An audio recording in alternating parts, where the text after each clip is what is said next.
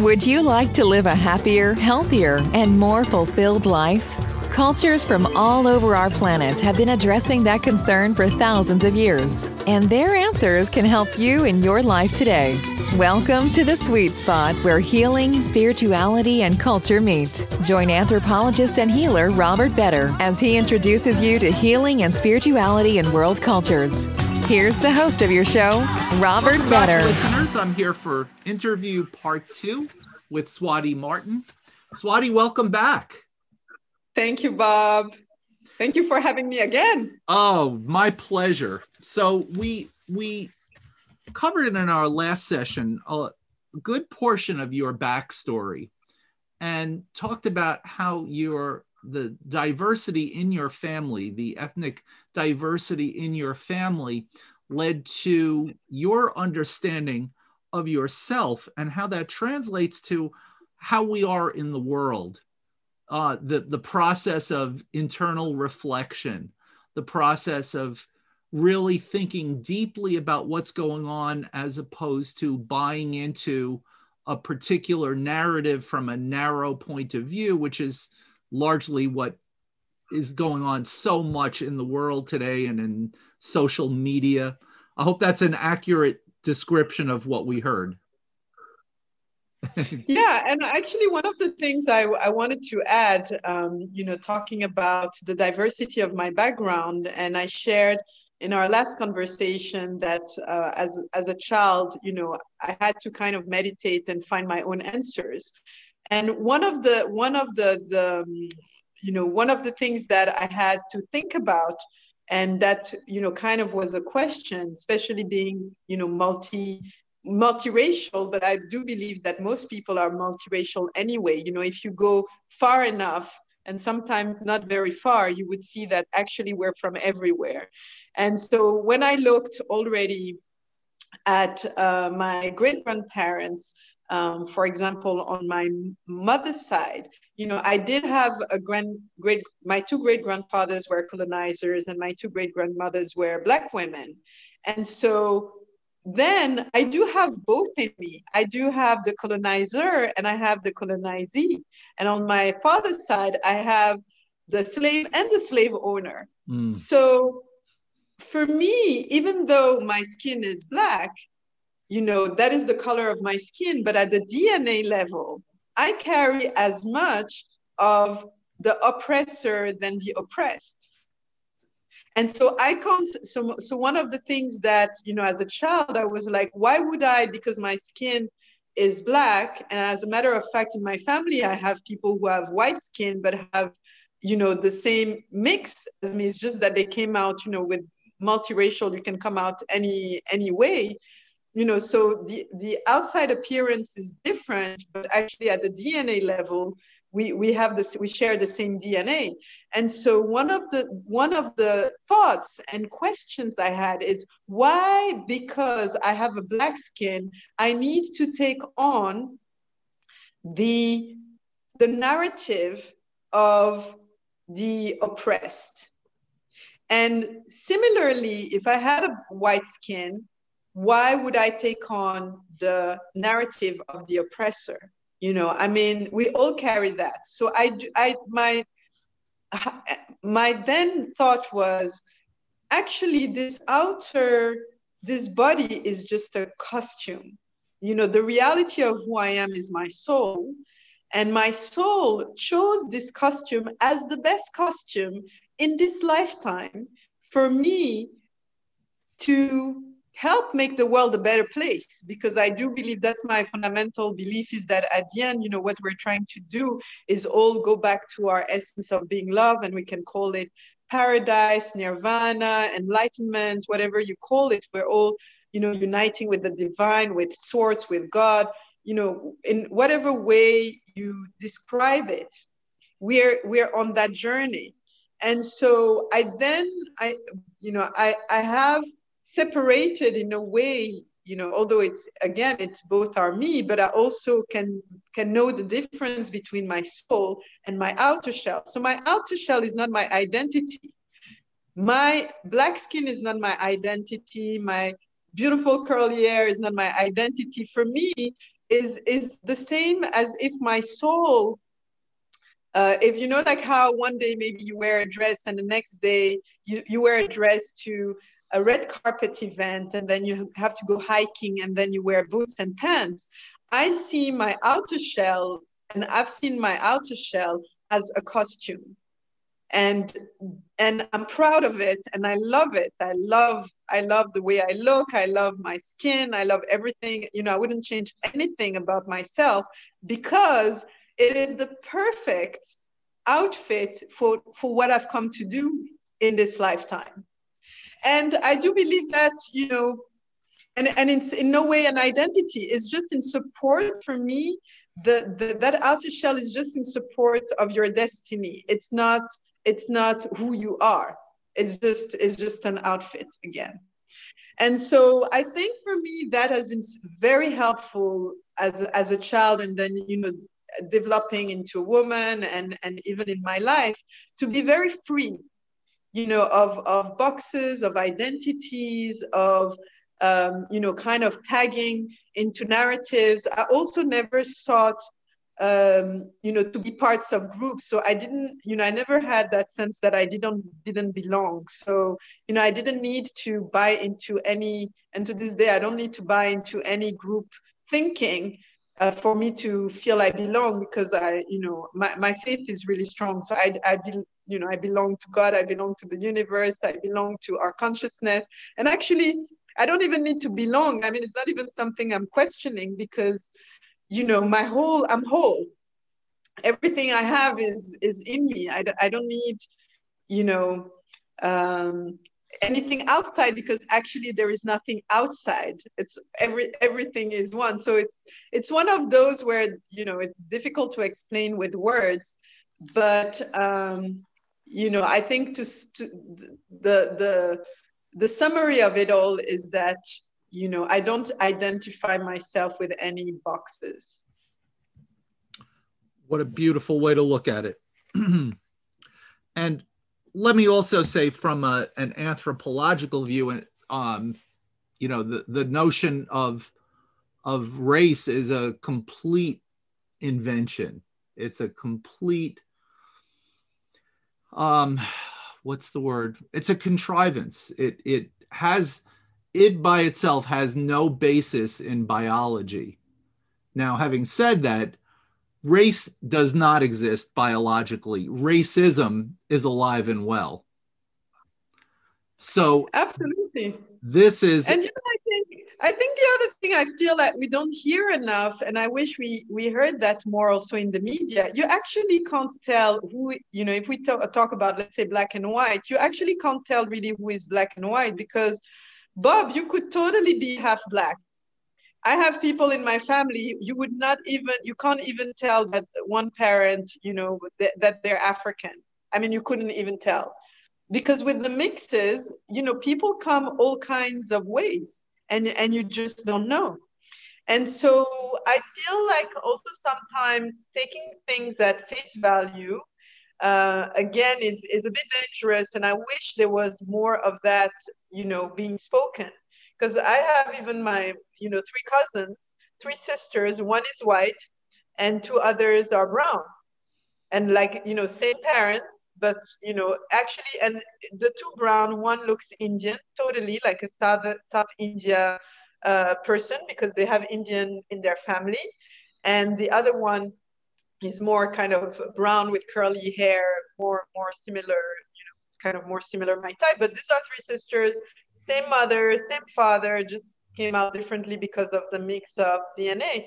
And so today I find that also lumping people into groups just because they look the way they are, you could actually say, you know, you could tell someone, oh, you know, you're like this and you're like that, but actually you don't even know who they are. Exactly. And that's the point, is that by putting somebody in a box, or having a box that you have to check off, completely ignores who you really are, what your background is, who your relatives are, what your family history is, that it erases all of that through its simplification. Yeah. So wonderful, Swati. That brings us to our next question, which is, who were the most important influential people in your life, your teachers, who really helped shape who you are today? Well, I would say first thing, my mother. I have a really incredible, amazing, best in the world mother. We're completely different personalities, but I adore her. And I'm so glad every day I chose her. She embodies values that I respect. And that for me makes me really happy, you know. I love that my mother is, you know, is detached from material things. I think for me that is important. So we were brought up not to value, you know, not to have this attachment to material things. And for me, that is something that is very important because I feel it's at the root cause of a lot. I mean, even and if we think of racism and race was was a construct that served, you know, economic interests. And so that greed and that wanting of things, of accumulating material things, and power, you know, it's something very material. So again, you know, I was very fortunate that this is something actually on both my families that is not really part of, you know, our family culture. And definitely that was something my mother instilled in me and my brother very strongly, that we're not here to serve the material. And as a matter of fact, she had one sentence. You know, my mother is very, you know, she's a very introspective person, and she definitely brought us in that way. And I'll give you an example. When our bedrooms would be untidy, my mom would not say, well, go and tidy your room, it's untidy. She would just say this sentence. She would say, an untidy room is a reflection of the untidiness that is within you. What within you is untidy. And so, I mean, when you're like 6 or 7 years old and you hear that, you know, it's a little bit a slap in the face because, of course, you have an ego and you're like, okay, what is she saying? She's saying that, you know, I'm confused. And so, and that was it. And so, you know, she forced those thinking. And one of the things she did say about material things, she very early on, she said, the want to accumulate material thing is a replacement for love that you don't have. So if this is what you're looking for, what you need to look into yourself is where love is lacking within you. And you know, that that I think, you know, was very strong. And of course, you know, we were brought up, you know, with a lot of love. So I'm very fortunate also in that sense, because her being aware of these things made it that she was conscious in her parenting to focus her efforts into the things that she believed, you know, would give us, you know, kind of strong, you know, strong backbone. So I would say, you know, so that for me as a value was very important. You know, my mother has a passion for Africa that I think, and both my father as well, but obviously my mom instilled. And then the most, actually, the second most, and maybe actually even more important than the material thing, my mom taught me freedom. And I remember a few years ago, exactly 5 years ago, I called my mom and I said, Mom, thank you for teaching me to be free.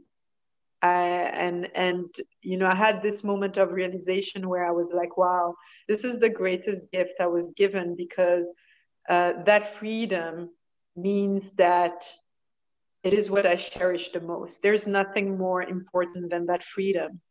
And that, you know, valuing that means that, you know, I can I can seem uncompromising, and I think I am in many ways in certain things. I don't compromise on my freedom. And when I talk about freedom, I'm not talking about it in a light way, but freedom of being, of choosing or following my path, of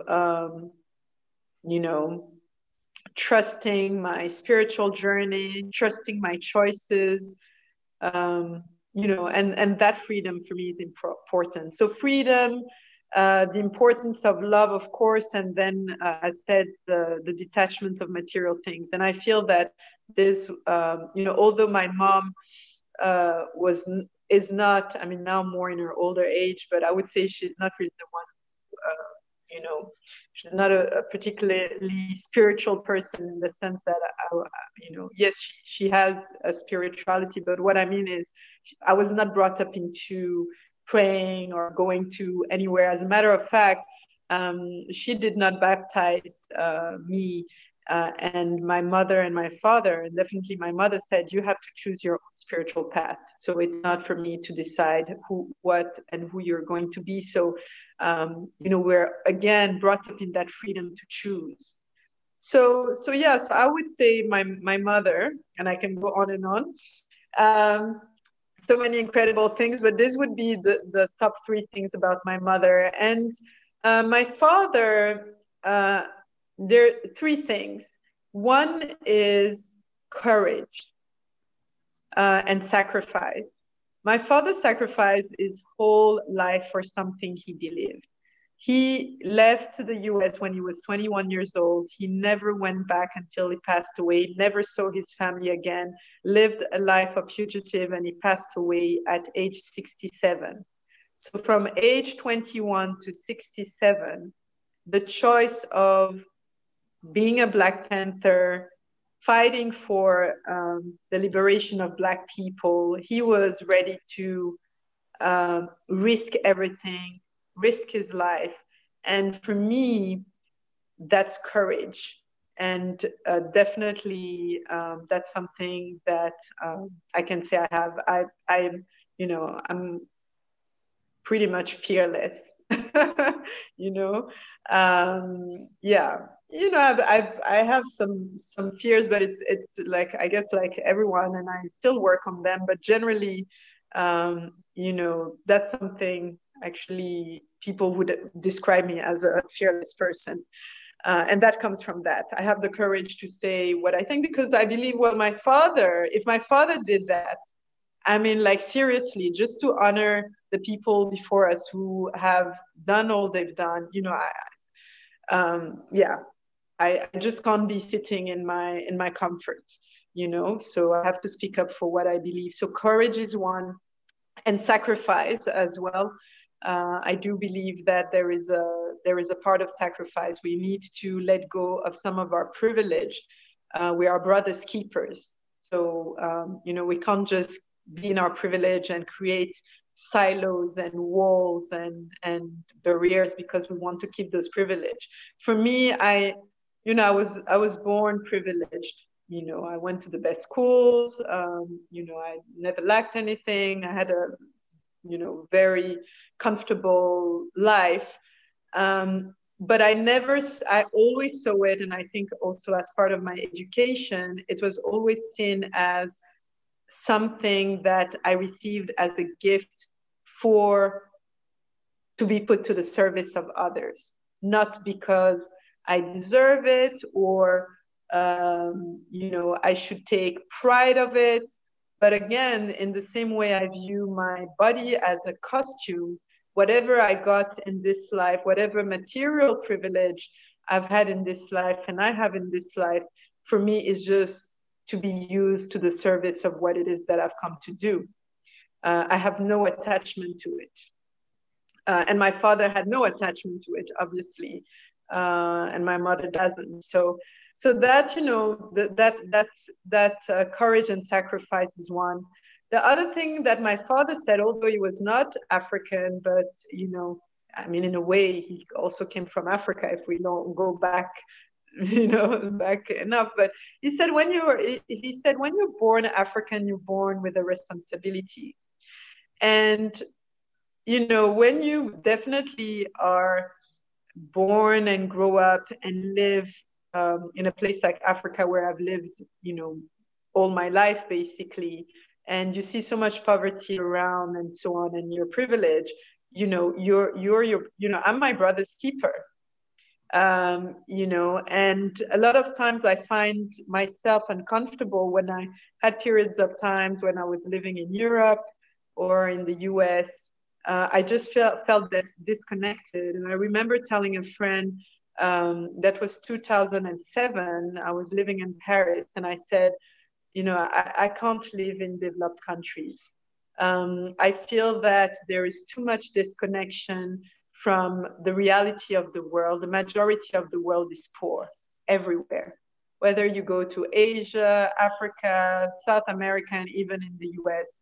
It is a minority of the world that is rich.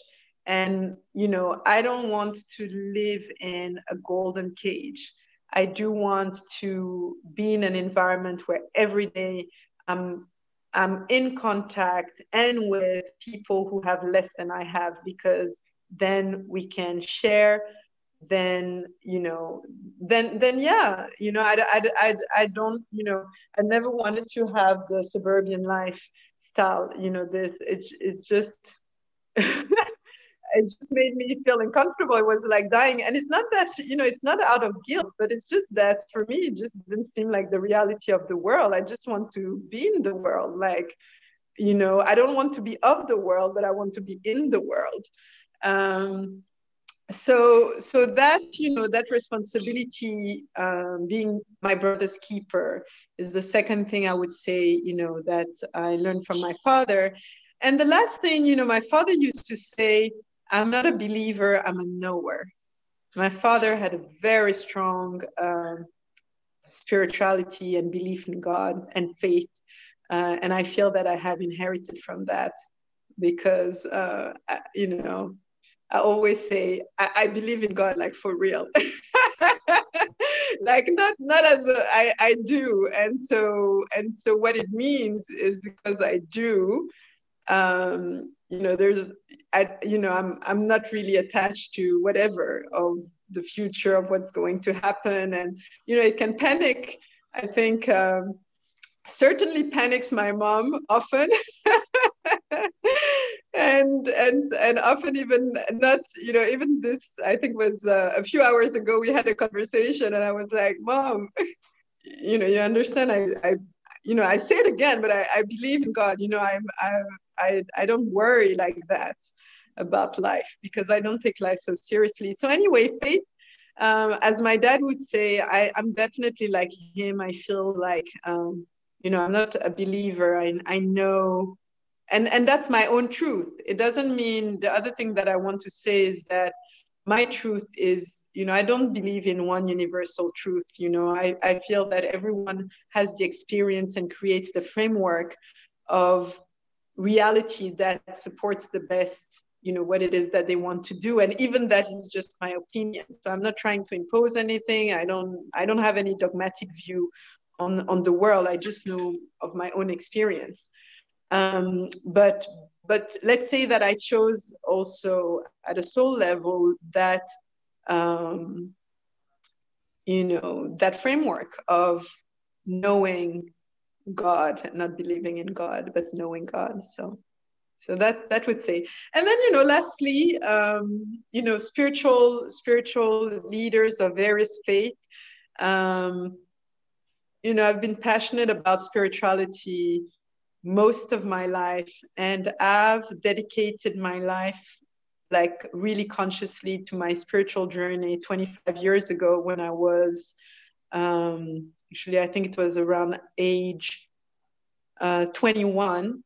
Yeah, or 20. I was about 20. At age 20, that's when I made the choice of, okay, that's it. This is what's going to be my priority in my life. And it's been my priority since age 20. So I'm 43 now, so it's 23 years.